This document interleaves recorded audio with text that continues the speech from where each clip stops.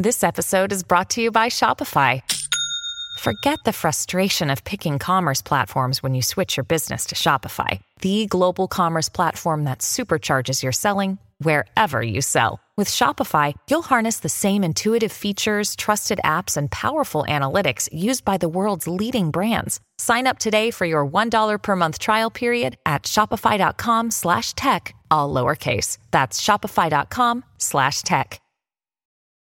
Your brain needs support, and new Ollie Brainy Chews are a delightful way to take care of your cognitive health. Made with scientifically backed ingredients like Thai ginger, L-theanine, and caffeine, Brainy Chews support healthy brain function and help you find your focus, stay chill, or get energized. Be kind to your mind and get these nootropic chews at ollie.com. That's OLLY.com. These statements have not been evaluated by the Food and Drug Administration. This product is not intended to diagnose, treat, cure, or prevent any disease. Many of us have those stubborn pounds that seem impossible to lose, no matter how good we eat or how hard we work out. My solution is PlushCare. PlushCare is a leading telehealth provider with doctors who are there for you day and night to partner with you in your weight loss journey. They can prescribe FDA-approved weight loss medications like Wegovy and Zepbound for those who qualify. Plus, they accept most insurance plans. To get started, visit plushcare.com/weightloss. That's plushcare.com/weightloss. Welcome to the New Books Network. Hi, everyone. Welcome to another episode of the New Books Network podcast. I'm your host, Matthew Gagne, and today I'm talking to a whole bunch of people about a new anthology that just came out with Vanderbilt University Press called Sex in the Middle East and North Africa. Today, we're going to be talking to the two editors of the collection, Angel Foster and Lisa Wynn, as well as one of the contributors, Mina Ibrahim. I am also a contributor to this text, so I'm really excited to be having this conversation today. But let's not talk about me. Let's just keep it to the guests. So just by way of introduction, Angel M. Foster is professor in the Faculty of Health Sciences and the 2011 to 2016 endowed chair in women's health research at the University of Ottawa. She's also the co-founder of Cambridge Reproductive Health Consultants. Lisa Wynn, who publishes under the name L.L. Wynn, is a professor of anthropology in the School of Social Sciences at Macquarie University in Sydney and previous president of the Australian Anthropological Society. She's also currently an associate editor of the journal American Ethnologist. And Mina Ibrahim recently completed his PhD at the University of Gießen in Germany and is currently a postdoctoral fellow at the University of Marburg, a research affiliate at Zentrum Moderner Orient in Berlin. He's also the project coordinator of the Mina Prison Forum and the founding director of Shubra's Archive for History and Social Research. Welcome all. I'm really happy to have you all here today and to be talking about this new collection that's coming out that's several years in the making. I'm really excited for this collection. I've already got one of the readings on my Anthropology of Gender class for this semester, so I'm really excited. Which one is that? Oh my God. Now I put you on the spot. Just tell us the general, you don't need to know the exact title, just tell us the general topic.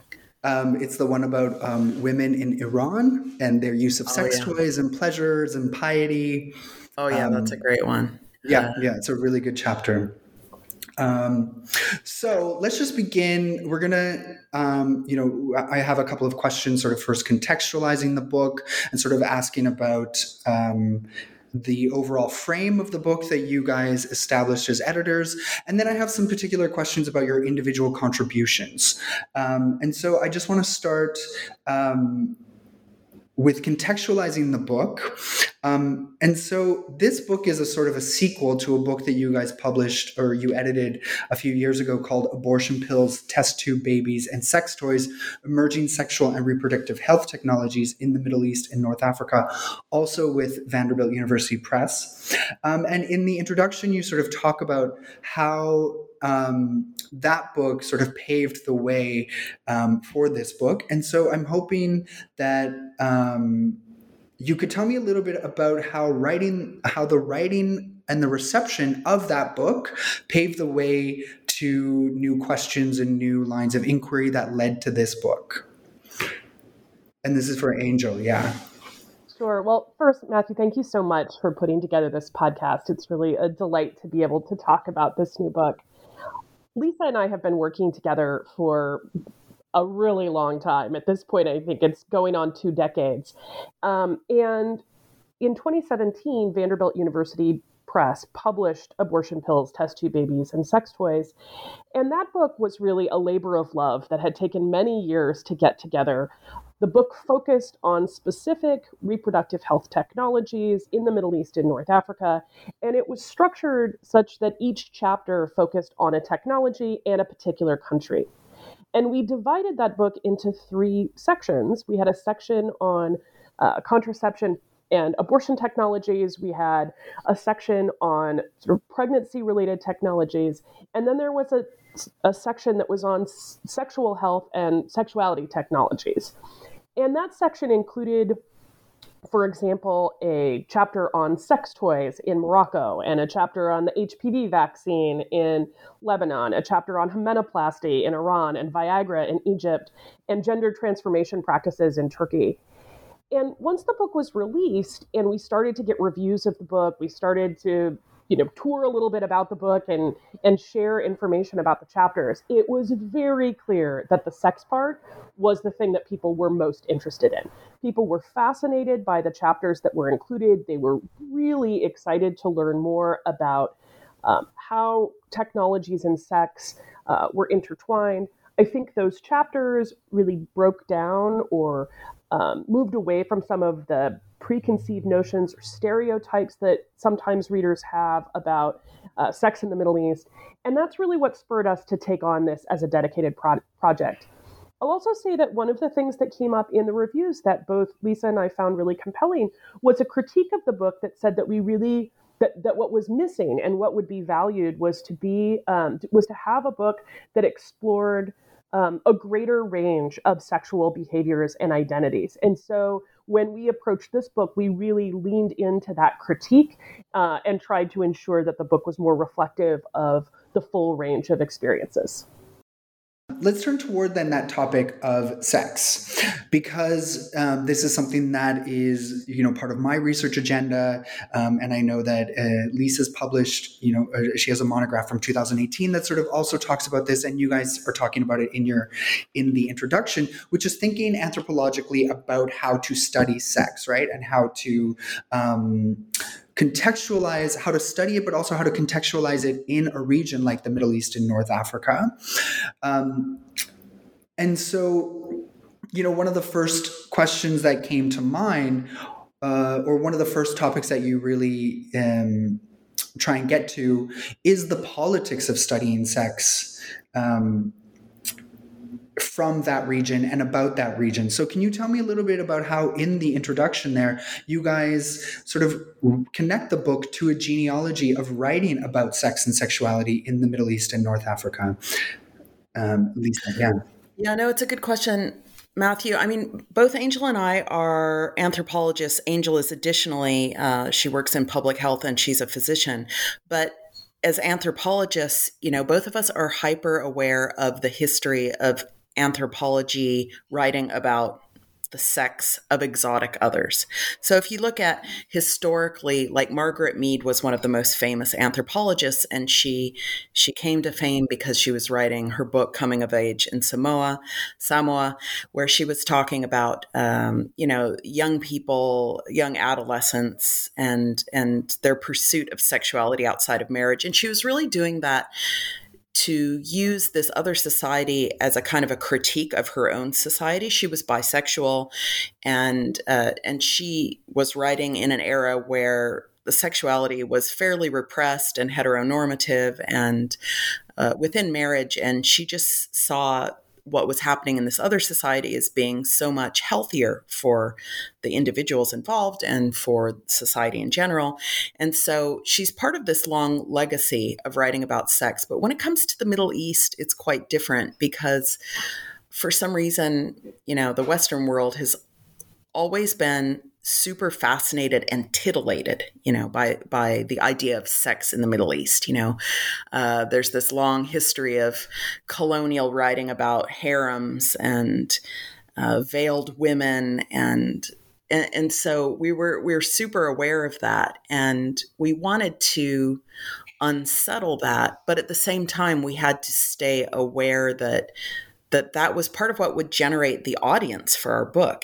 So it's a strange bind to be in. On the one hand, you want to disrupt those colonial fantasies about the other, about their weird and exotic sexual practices. And by the way, if you look at the history of Western writing about sexuality in the Middle East and North Africa, it kind of plays this role of the reverse of whatever the writer's sexuality or in their own society is like. So at a time when Western sexuality was fairly repressed and heteronormative, there was a lot of writing about like the Middle East as if it was this place where a lot of weird stuff was happening. The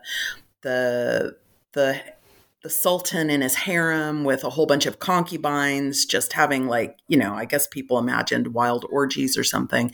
And then as Western sexuality became a little more open in the 70s and so on, then all of a sudden the depictions of the Middle East flipped to become the opposite. And now it was the land of the sexually repressed, So that's really interesting. That tells you something. That tells you that we're not just writing about the sexuality of others. We're always writing about the sexuality of others with respect to ourselves, or as a foil for thinking about sexuality in our own society.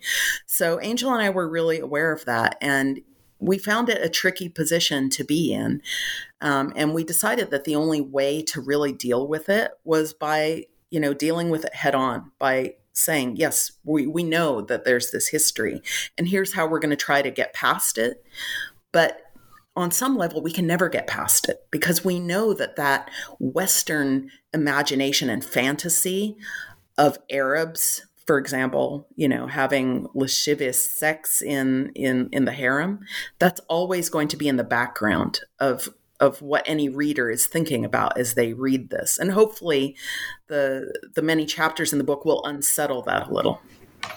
Mm-hmm. Yeah, it's true. And you really do rely a lot on Said's Orientalism and intellectual traditions around those topics, which relates to that idea of that particular relationship between, Europe and Western culture and the Middle East as this sort of Europe used the Middle East as a mirror of its own self, right? As a way of defining itself through these depictions of the region, which is very different from its relationship to other regions in the world. So yeah, it's interesting. That's such a distinct part of the implications of anthropological studies of sex in MENA as opposed to in other parts of the world, like you say, because even Malinowski had his text, right, where he just documented the sexual practices of that society, just as a way of which he called the savages, right? The sexual lives of savages. Exactly. And it's just it's pure documentation as a way that's just all about that othering.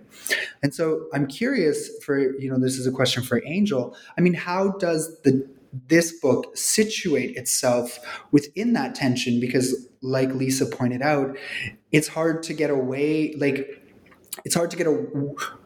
And in the introduction, you point out the fact that as writers in this book, we're all participating in that legacy, and it's hard for us to get away from that legacy. But it's also important that we try to get away from that legacy, or we try to sort of interrupt it or intervene in some way. And so I'm curious how you guys sort of locate the text within it. It's a great question, and it's a struggle, and it's an ongoing effort. I think that one of the things we really tried to do, and part of this was having just some wonderful contributing authors who were doing really fascinating work, but then working with them individually to really make sure that the claims that are being made and the kinds of things that are being said are not overly generalizing, that they're very located in the specific ethnographic work that someone's doing, that positionalities and reflexive practices around positionality are infused within these chapters. And I think that is a first step in trying to address this, really locating the author. And we have authors who are from the communities that they're writing about. We have authors who are deeply embedded with the communities that they're writing about. And we have authors who are quite distant in some ways from the communities that they're writing about. And all of those perspectives can be valuable and rich. I think it's important, though, that people own what those perspectives are. And so I think we really tried to work across chapters to ensure that that was part of it. I think the other thing, and I will say I think this is true in general about the way that sex is written about in academia. I think this is especially true in public health, although we do sometimes see this in anthropology as well.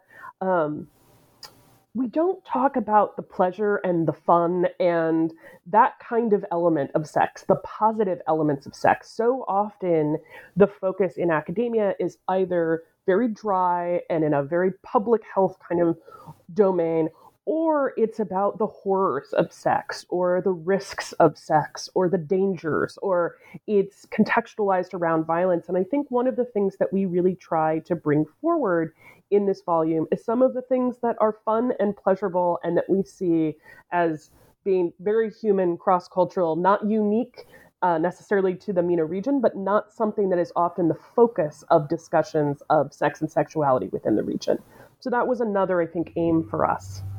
Yeah, and I'll just add, I remember one of the early reviewers of the text saying, well, this is all good, but what about sexual violence? And we felt like, yes, I mean, that's a reality of people's sexual lives around the world, but it's also a big part of the stereotypes that many people have of the region, and we just didn't want to go there. And like Angel said, we wanted to write about sex as pleasure, sex as joy. So there are some hard stories in there. It's not all like happiness and joy and fun and pleasure. I mean, there's also stigma and shame and, but we really wanted to try to find that balance and look at people, actually enjoying sex and enjoying their lives and other people and their bodies. Mm-hmm.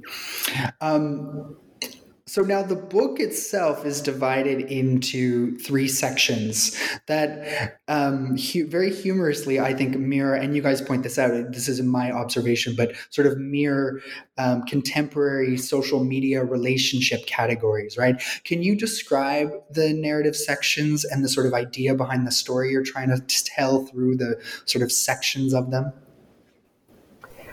Sure. So we divide the book into 3 sections: single and dating, engaged and married, and it's complicated.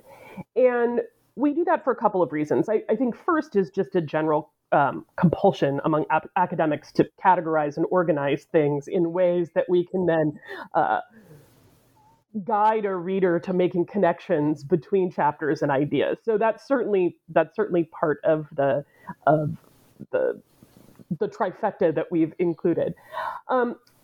But we really did want to both acknowledge the way that we think about different kinds of relationships and how that gets categorized often on social media, but also then one of the themes I think that comes out in many of the chapters of the book is the role that information technologies, the way that social media, the way that new media influences people's engagement around sex, whether that's how people meet sexual partners or prospective partners, or how people find out information about where it is that they can go in order to have in order to engage in sex in ways that are safe and socially protective, or how it is that people navigate health systems and needs that are around that are adjacent to or around having sex. And so in organizing the book in that way, we wanted to highlight that one of the kind of transcendent themes of the book is the way that the internet, information technologies, and social media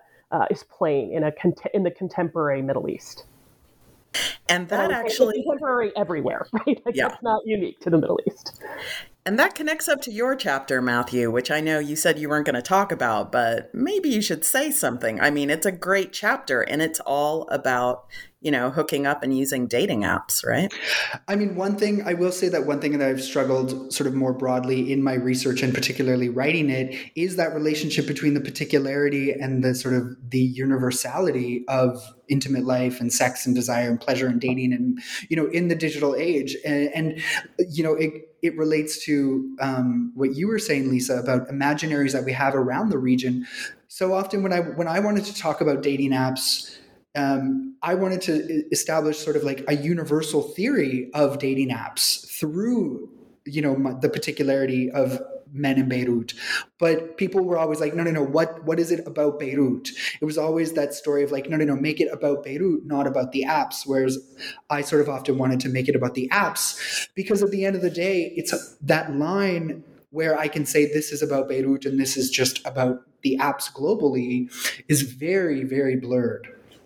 I think, well, I was going to say, so many of us are writing in the tradition and in the legacy of Leila Abu Lughod, who published this really influential chapter a few decades ago called Writing Against Culture, right? Where she basically said, what anthropologists need to do is not say, this is the culture of Lebanon. This is the culture of Beirut, but instead to focus on the particularities of people's lives in a way that we could then understand how, sure, there are cultural norms, but there are also people who are constantly going against them or working within them or doing interesting idiosyncratic things that actually reveal how culture works, but also how culture changes. And so it's a balance, right? Because there are things that apps do, broadly speaking, outside of culture. They technological configurations make people interact in particular ways. But then... the thing with apps is that at the end of the day, they work the same anywhere. And so the effect they're having globally is actually one of similitude, right? Like so often queer men in Beirut, men around the world, at least in my research realm, they can go anywhere now and just find sex within 10 minutes because the idioms, the practices, the ways of communicating, they're all becoming similar as opposed to different. Of course, there's local variety in terms of the kinds of words that people use, the meaning behind those words, the speed at which they hook up, the anonymity that they might want to retain. In Beirut, discretion is higher than in Toronto, but men in Toronto are still discreet, right? Like, so this idea that discretion is a characteristic of a Middle Eastern city it doesn't hold true as much. It's hard to make that analysis because at the end of the day, you could travel to any city and open Grindr and find people who are withholding information because they're trying to be discreet. So it's such a fine line in terms of where culture is really playing a role in the production of the localized meaning versus the universality. And this goes into that category. For me, the way I think about it is how, at least when it comes to talking about queerness and the digital age, how that category of the Middle East or of the Lebanese queer man gets produced against assumptions about the violence and problems of being queer in Lebanon, because those are undeniable. That the kinds of political limitations and violences and oppressions that exist there certainly, shape how they use the technologies. And so how it reifies, I always just had people, like, when I would tell people, I study these apps in the Middle East, they're like, aren't you afraid? Aren't you? And it's, there's all these sort of reifications of those categories and the assumptions that come with them. Yeah. Yeah, I mean, it's the same for me doing my research, talking to people who are basically sex workers, right? Although they don't think of themselves necessarily in that way. And everybody's always shocked, like, what? How can you do that? How are they not getting arrested? And I just have to explain, people are really, and people's lives are really complicated and interesting and nuanced. And people find ways in and around the normative categories that try to constrain them to do really interesting things with their lives. I'll also just to piggyback on something that Lisa just said, I'll also just say that one of the things that we really wanted to try to do with this volume overall is problematize this idea of binaries.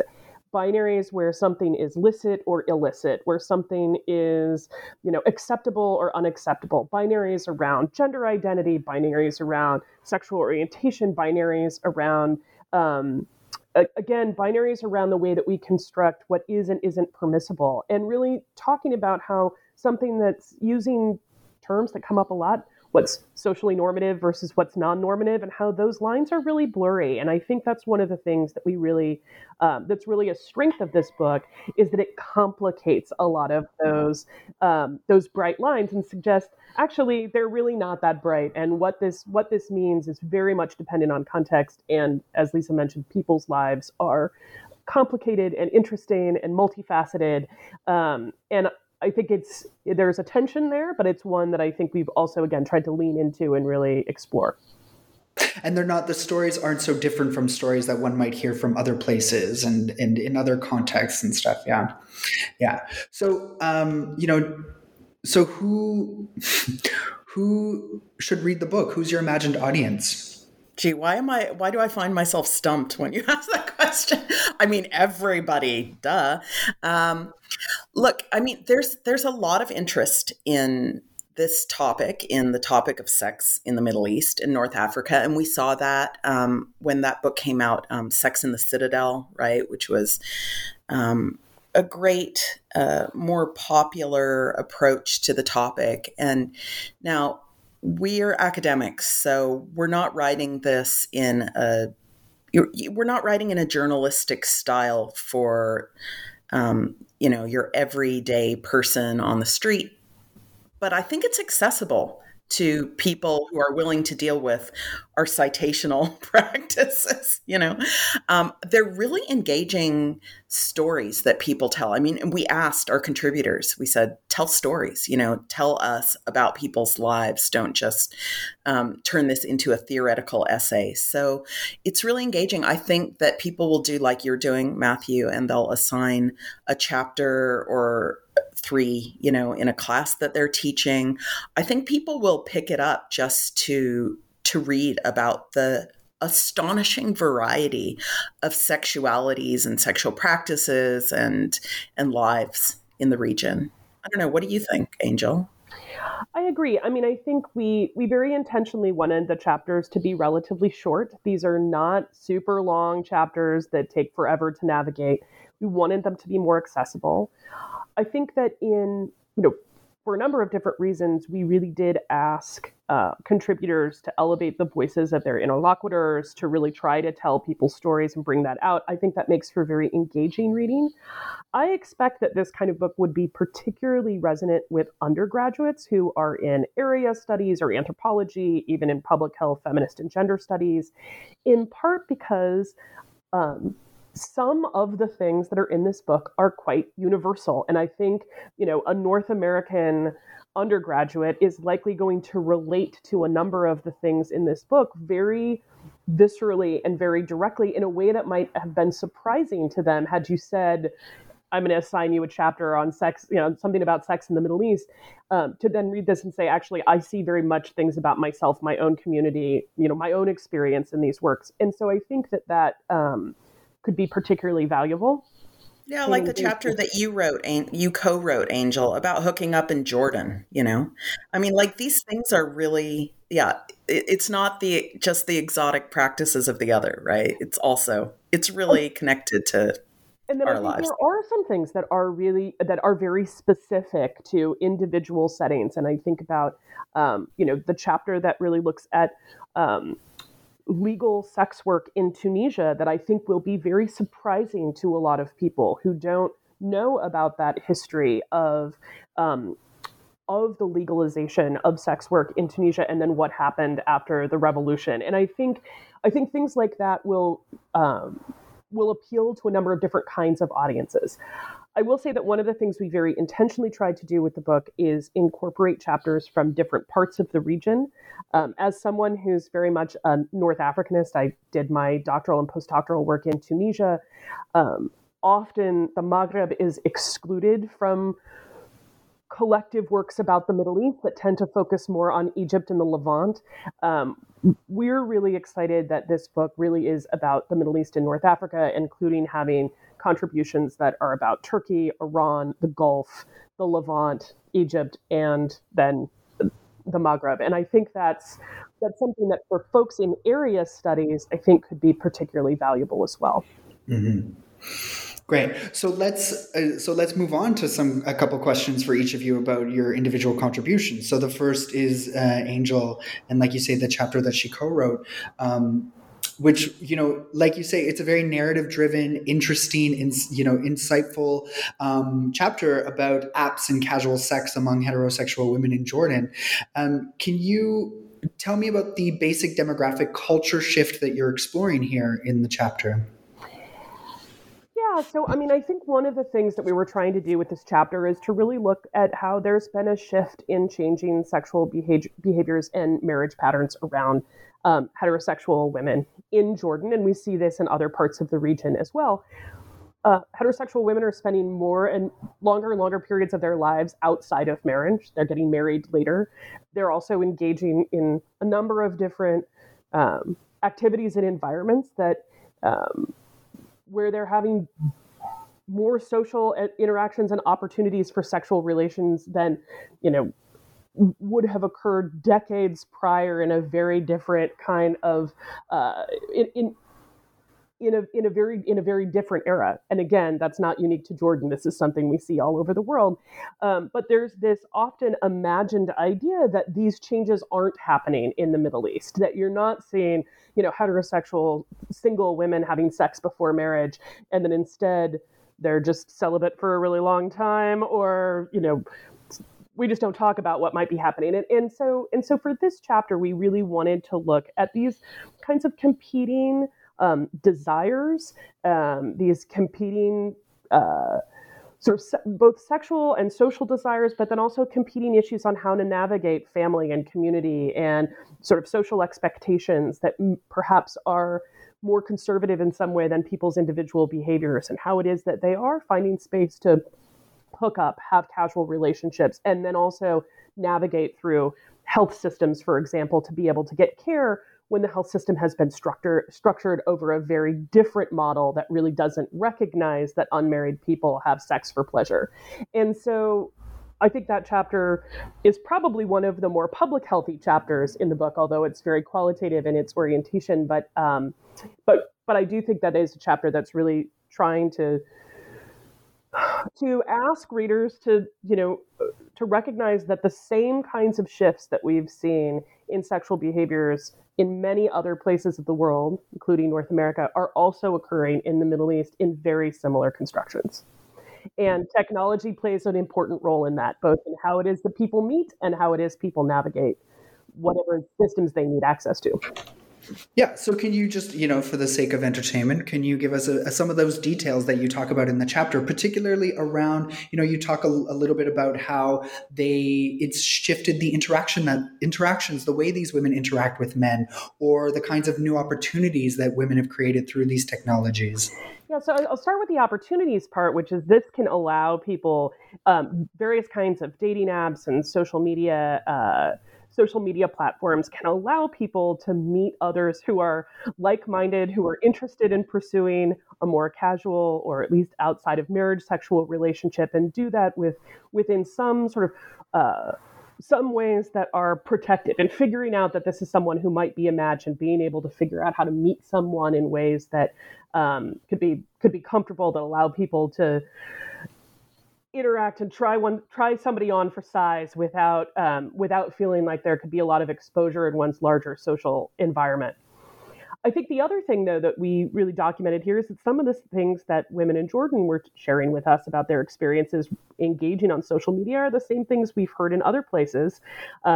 We have a whole section on the unsolicited dick picture and what it means when, people are engaging in these spaces and then suddenly getting pictures of genitalia that was surprising, unwelcome, upsetting, and trying to figure out what that means and how to navigate that. So on the one hand, these apps and this technology provides this sense of safety in being able and protectiveness of being able to pursue these kind of more casual sexual relationships. And on the other, there's these exposures to things that are quite unsettling, and figuring out how to navigate that. I think one of the things that we heard, which again, without wanting to, all the things I said before, without wanting to make things too universal, but one of the things that I think we heard in this is that often people think they're the only person who's experiencing this. So when we're talking to women in Jordan and they're talking about the dick pic scenario, it's often someone who's feeling like, what did I do to bring this on? Because it must be about me. It must be a signal that I'm sending, and what do I need to do to deal with that? As opposed to saying, actually, this is something that's a much broader phenomenon, and it's about how people all over the world, and in this case, women in particular, and heterosexual cis women in particular, are navigating this sort of use of social media and the internet. And so those are some of the things that kind of come out in this chapter. I do think this one might be one that undergrads in North America could potentially resonate with them a little bit. Yeah, dick pic is cultural universal. There's something I never thought I'd say, you know. That's what I have a chapter, or not a section of a chapter about the dick pic, but from a queer male perspective, it takes on a different kind of meaning. Absolutely, right? I think that's also really important to recognize. We're very specific about the population that we're talking about in terms of their reaction to this. Yeah. Yeah. Great. Thank you. Okay. So Lisa, I have a couple questions about, because you have a co-authored chapter and you have a sole authored chapter. This is particularly about your sole authored chapter about your work among women, doing what could be called sex work. But as you note in your work, there's cultural variations to this term, and, it can't always be applied to that same sort of Western idea of exchange for money and sex and goods and sex and this sort of stuff. And so can you tell us a little bit about that chapter? Yeah, sure.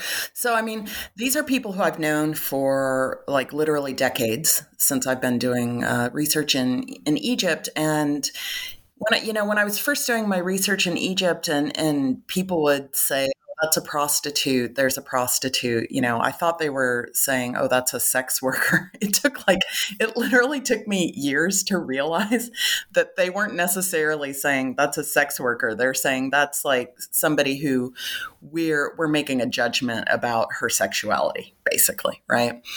And then I eventually I came to realize, oh, there's sex workers all around me. In a way, that some of my friends were sex workers, but it's not such an easy, bright identity well, it's not an identity that they take on. These are people who have sex for money, and they know that they're doing that, and they say openly that they're doing that, but they don't see themselves as sex workers. I guess one of the reasons is that these are people who, okay, I guess when we have a stereotype about, the poor lower class prostitute, so I'm using that old stigmatizing word really deliberately, right? Like, so often there are these stories about, oh, she's doing it to survive, she was forced into that life. Well, okay, so on one level, some of these people are doing it to supplement their income and maybe even to survive, to survive well. But they are also doing it because they like sex and they like men, and I found that really interesting. These are people who really warmly, humorously embrace their sexuality in different ways. And, I focus the chapter around a couple of women who are, who know each other. And one of them is, she loves sex, and she'll have sex with a lot of men to support herself and her daughters. Her, ex-husband's a total flake, but she's also periodically getting married to people, and there's this weird in-between category of marriage that we've got somebody else in the volume, Rania Salem. She also writes about that. I call it, paramarital formations, where you're sort of married, sort of not. You're married, but it's not officially registered. People move in and out of this category of marriage really easily. So she's always getting married to people, in part because it it provides a kind of a cover for the sex work she's doing. It prevents her from being arrested. In part because she wants to do the right thing, but in part because she's always hoping that one of these marriages will stick and she'll find like the good man who wants to, stay devoted to her and support her and her family. And then, that falls apart eventually. So it's just this really interesting ambiguity. Is she a sex worker? Does she want to be married? She wants all of that. And then there's another person who really just doesn't, she won't have sex for money. She'll have sex because she loves somebody or because she wants the pleasure, but then sometimes she kind of has to have sex because she's financially desperate. So I just explore all of those nuances in these people who are really fun and engaging. And God, I mean, they're a hoot to listen to. They own their sexuality in ways that are just really fun and lovely and joyful. Mm-hmm. Yeah. And another element of that came to my head was, and maybe this is my brain sort of bleeding in with your 2018 book, Love, Sex, Desire in Modern Egypt. But you also talk about how money and that exchange is also part of legitimizing relationships, right? And how, as opposed to something like the West, where Vivian Zelizer, whose work is influential in talking about how money and intimacy sort of were separate. And the minute money comes in, that sort of has an effect of delegitimizing intimacy. Whereas in Egypt, you make a case across your work to look at how that exchange is part of the legitimizing of that relationship. Can you say a little bit about that? Yeah, well, Zelizer she's basically saying we have this ideology that money and love don't go together, right? We've got like money can't buy me love. And we've got all of these cultural sayings that say that they're separate. But Zelizer actually, she looks at the legal histories in the United States, and she says, actually, even though this is the ideology, the reality is that these are closely intertwined. Whereas what I find interesting in Egypt is that people will readily accept that these things go together, that's a way that you show love for your partner is you buy them stuff, you support them. And people aren't afraid to own that. And so there's, it happened over and over again that I would meet people who would say, oh yeah, he, in a heterosexual pairing, oh, he doesn't support her, or he doesn't pay for this, he doesn't pay for that, therefore he doesn't really love her. It was seen as proof that he didn't really love her. And I guess one of the things I love, this isn't from our current edited volume, but from my previous book, since you mentioned it, is, a story about like a couple who, yeah, that's what everybody said. Like, he doesn't really love her. He doesn't get jealous. He's not paying for this or that. She was a really independent woman who was pursuing a degree in law. Well, now they're happily married. So, and have been for a long time. So clearly the stories that people think that they're telling about other people aren't always true. There's all kinds of interesting subtleties going on. But what's interesting there is that there's that ideology that, yeah, money and love, these things all go together. And that is strange for us, even if they really go together in our own society and culture. We at least have this ideology that they don't. Yeah, exactly. Okay, great. So Mina, thank you for waiting in the wings.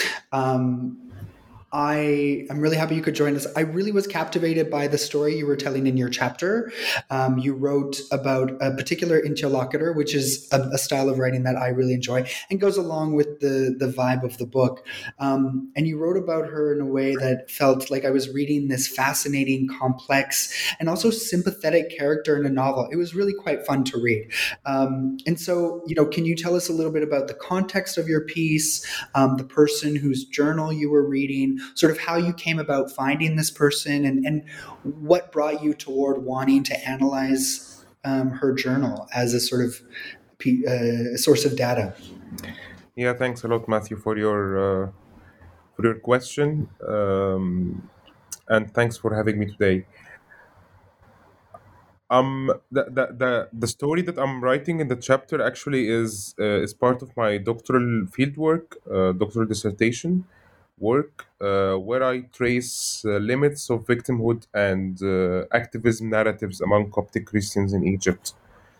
So my main research question of my dissertation, of my research in general, like when do Copts as members of a religious minority, or so they are usually described, cannot be called or cannot call themselves neither victims nor activists, right? So because like especially following the 2011 uprisings, many scholars tried to, even before a bit of the 2011 uprisings, many scholars tried to take Copts out of the victimhood sphere and put them into being activists through their rituals, traditions, theologies, miracles, sense apparitions.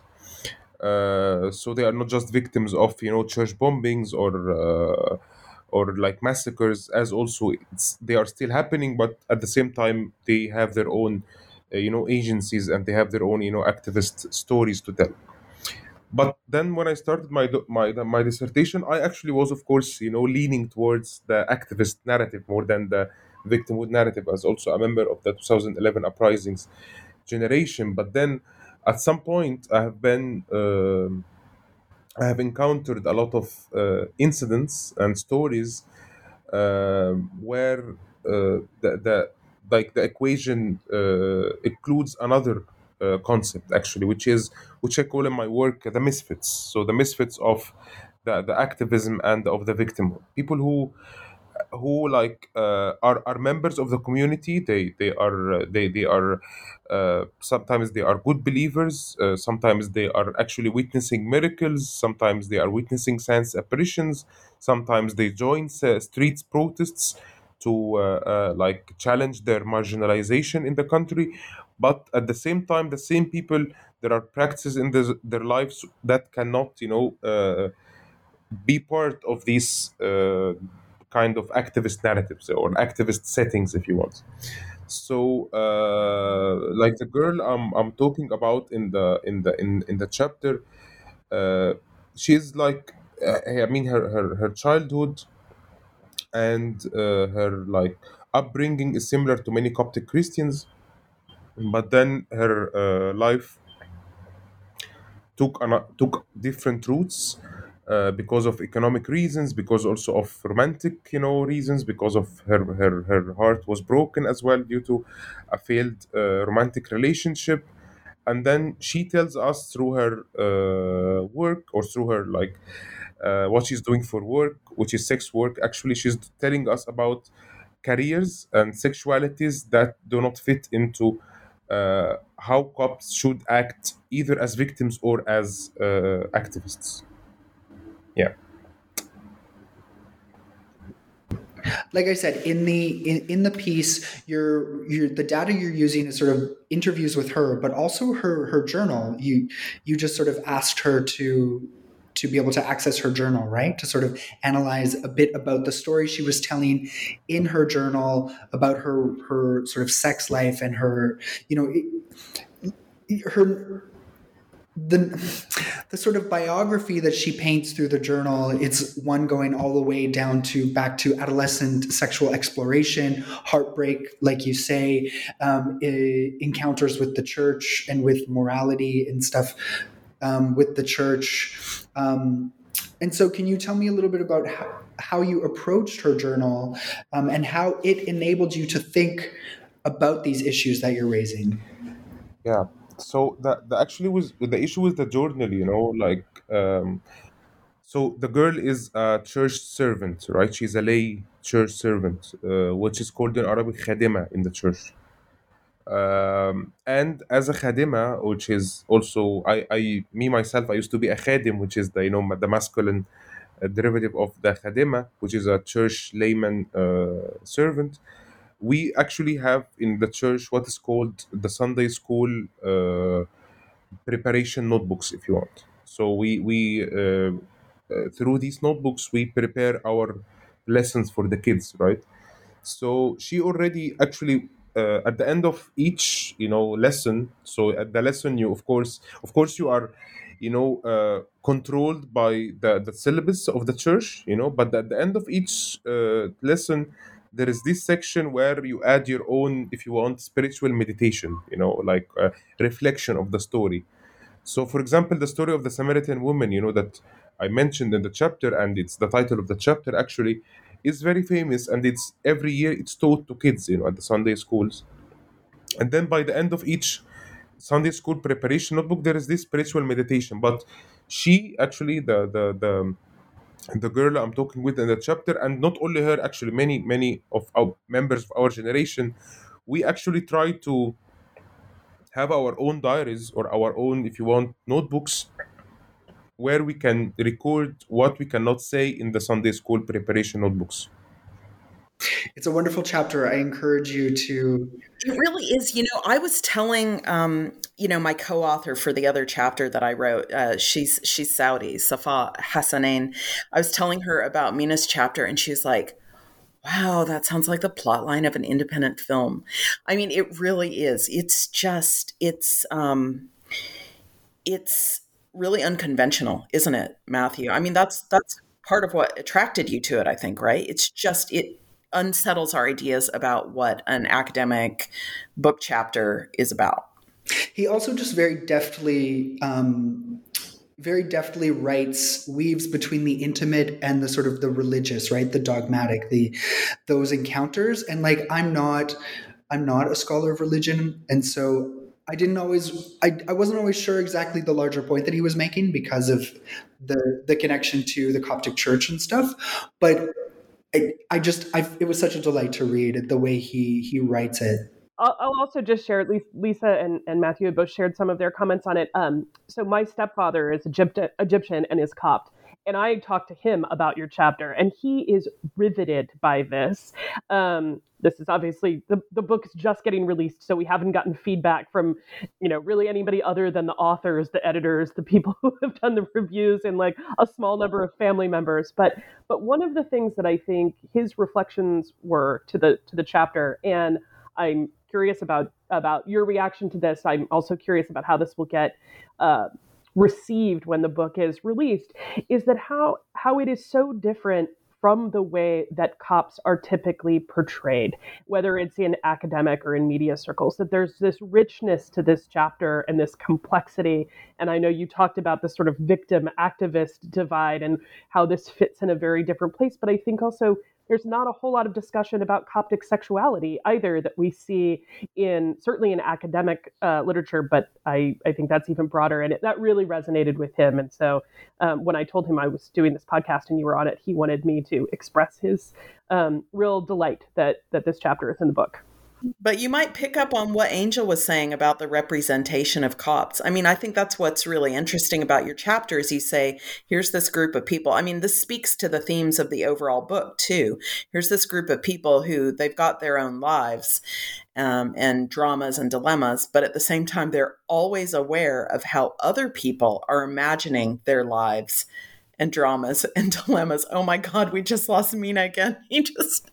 We just lost his connection. Anyway, so I think that's part of how his chapter interestingly connects up to the rest of the book is not just that we're looking at these particular practices, lives, experiences, but also the representation of them, this kind of meta level. I think that's right. I will also just say that I think that one of the other things that kind of comes throughout the book overall, and in some chapters in particular, is sort of the politics of the intimate. And so some of that is around the representation, and some of it is also around, the state and the relationship between the state and intimate personal behaviors. And I think when we talk about the Coptic community in Egypt, I think that Mina does a very good job of sort of recognizing the role that the state is also playing and the politics are actually also playing in the overarching story of this individual woman. Yeah, so just for the readers, I'll say, this individual woman, so she's a woman who sins. That's how she defines herself. She's somebody who has sinned. So she defines herself as like the Samaritan woman in the Bible, right? And And then she's looking around at her community and she's saying, Jesus forgave the Samaritan woman. Why can't you forgive me? Why are you excluding me from your community? And so it's really poignant. She's dealing with stigma and what it means to be ostracized by your own community, in part because of how they judge you, and in part because you're this figure in a broader realm of social politics of what it means to be a Copt in a Muslim majority country. And so there's the state that Angel's talking about too. It's really a complex interweaving of issues that figure into a single woman's sexuality that you do so well, Mina. And welcome back. We lost you again. Can you hear us? Oh no, he's still not here. He's not totally with us. I think we should just give up on Mina's internet connection, unfortunately. Oh my gosh, poor thing. I will also say it's always hard to know when a book is released what reviewers are going to pick up on. But I suspect strongly that Mina's chapter is going to be one of the things that when the book gets reviewed, people are going to focus on, both because of the overarching content, but again, I think it is just such a different way of engaging with an interlocutor, and the kind of data that he's using someone else's journal as this way of bringing forth a story is not something we see very often. So I think there's actually a really fascinating kind of methodologic contribution as well.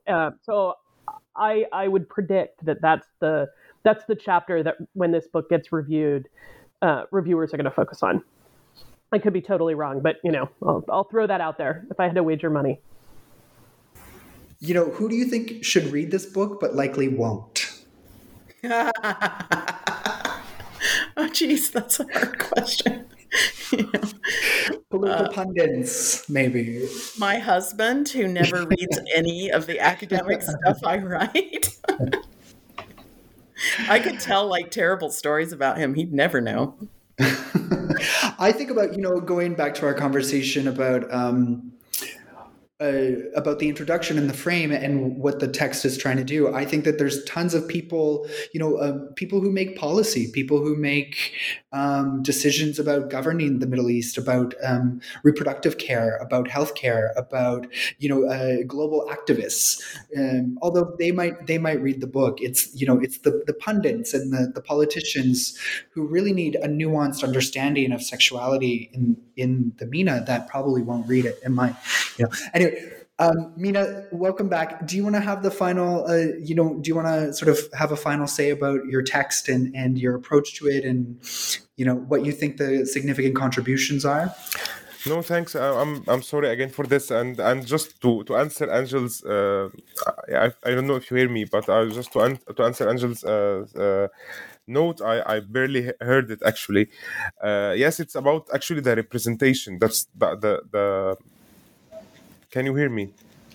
Yeah, just the representation issue, because that's the thing about the whole. That's the whole point about what I was writing in the chapter. Actually, that this figure that I'm writing about is not only a misrepresentation of the community. No, actually, but she is actually refuted. Actually, to be even evaluated as either a representative or a misrepresentative of the community. So that's also something important, that she is actually people like her actually are not only refuted by the community within the community, but also when it also are rejected or are kind of negated also in what is called, between brackets, critical academic studies, and also in critical think tanks as well that investigate the Coptic, what's called Coptic rights or minority rights. So women like her or girls like her are not even considered as people who can speak, not only on behalf of the Coptic community, but also on behalf of girls in her age, or even members who even have the same lives within the community, Coptic community in particular, and Egypt in general as well, with respect to these victimhood and activist narratives, as I mentioned. Anyway, that's all my questions. If anyone has any sort of final words to say, I'm really excited for the release of the text in 2 or 3 days, I think.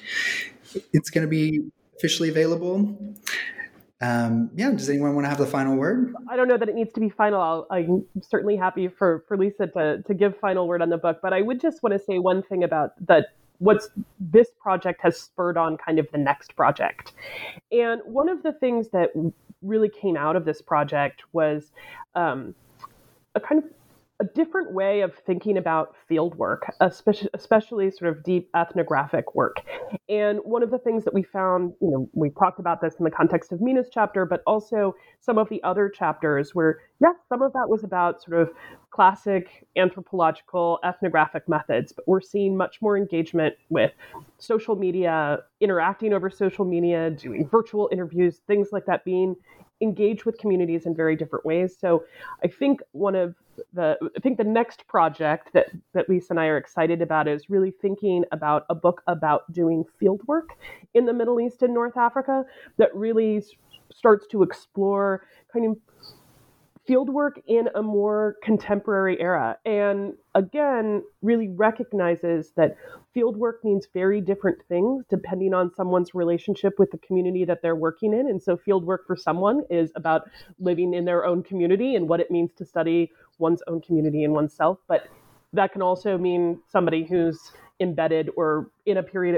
place for a shorter period of time, and really trying to bring that together. In my experience, and I say this now as a professor with graduate students, I feel like some of the sort of field work literature out there is a little dated and doesn't recognize, I would say, especially in anthropology, some of the newer ways that people are engaging with interlocutors. So this project has really inspired us to look at that more formally. Great. Yeah, and I'll say, one of the things people are always asking me is, oh my God, how did you get to do that research? And so that's something that we can address, these complicated ways that people embed themselves into a community and find a legitimate role to be anthropologists. I think it'll be really interesting. Yeah. And just to add very quick thing about this, about also how do you do this research, because I think, as also Lisa mentioned, I think at the beginning or hinted at, as a researcher, I learned from the people during my field work how to do this research, like through how they are maneuvering, their banned or negated sexualities or sexual lives. I actually learned from them how to do it, how to do the research, how to write about it. So it's very interesting that really developing these ethnographic, if you want, tactics, from the people, and actually that even can these tactics actually should expand even the ethical considerations or limited ethical considerations that we are faced with in our Western universities. So really, I learned a lot from my interlocutors about their tactics and how to apply them actually while writing and while doing my research. Wonderful. Well, thanks everyone for conversing with me today. Thank you so much for having us, Matthew. Thanks, Matthew.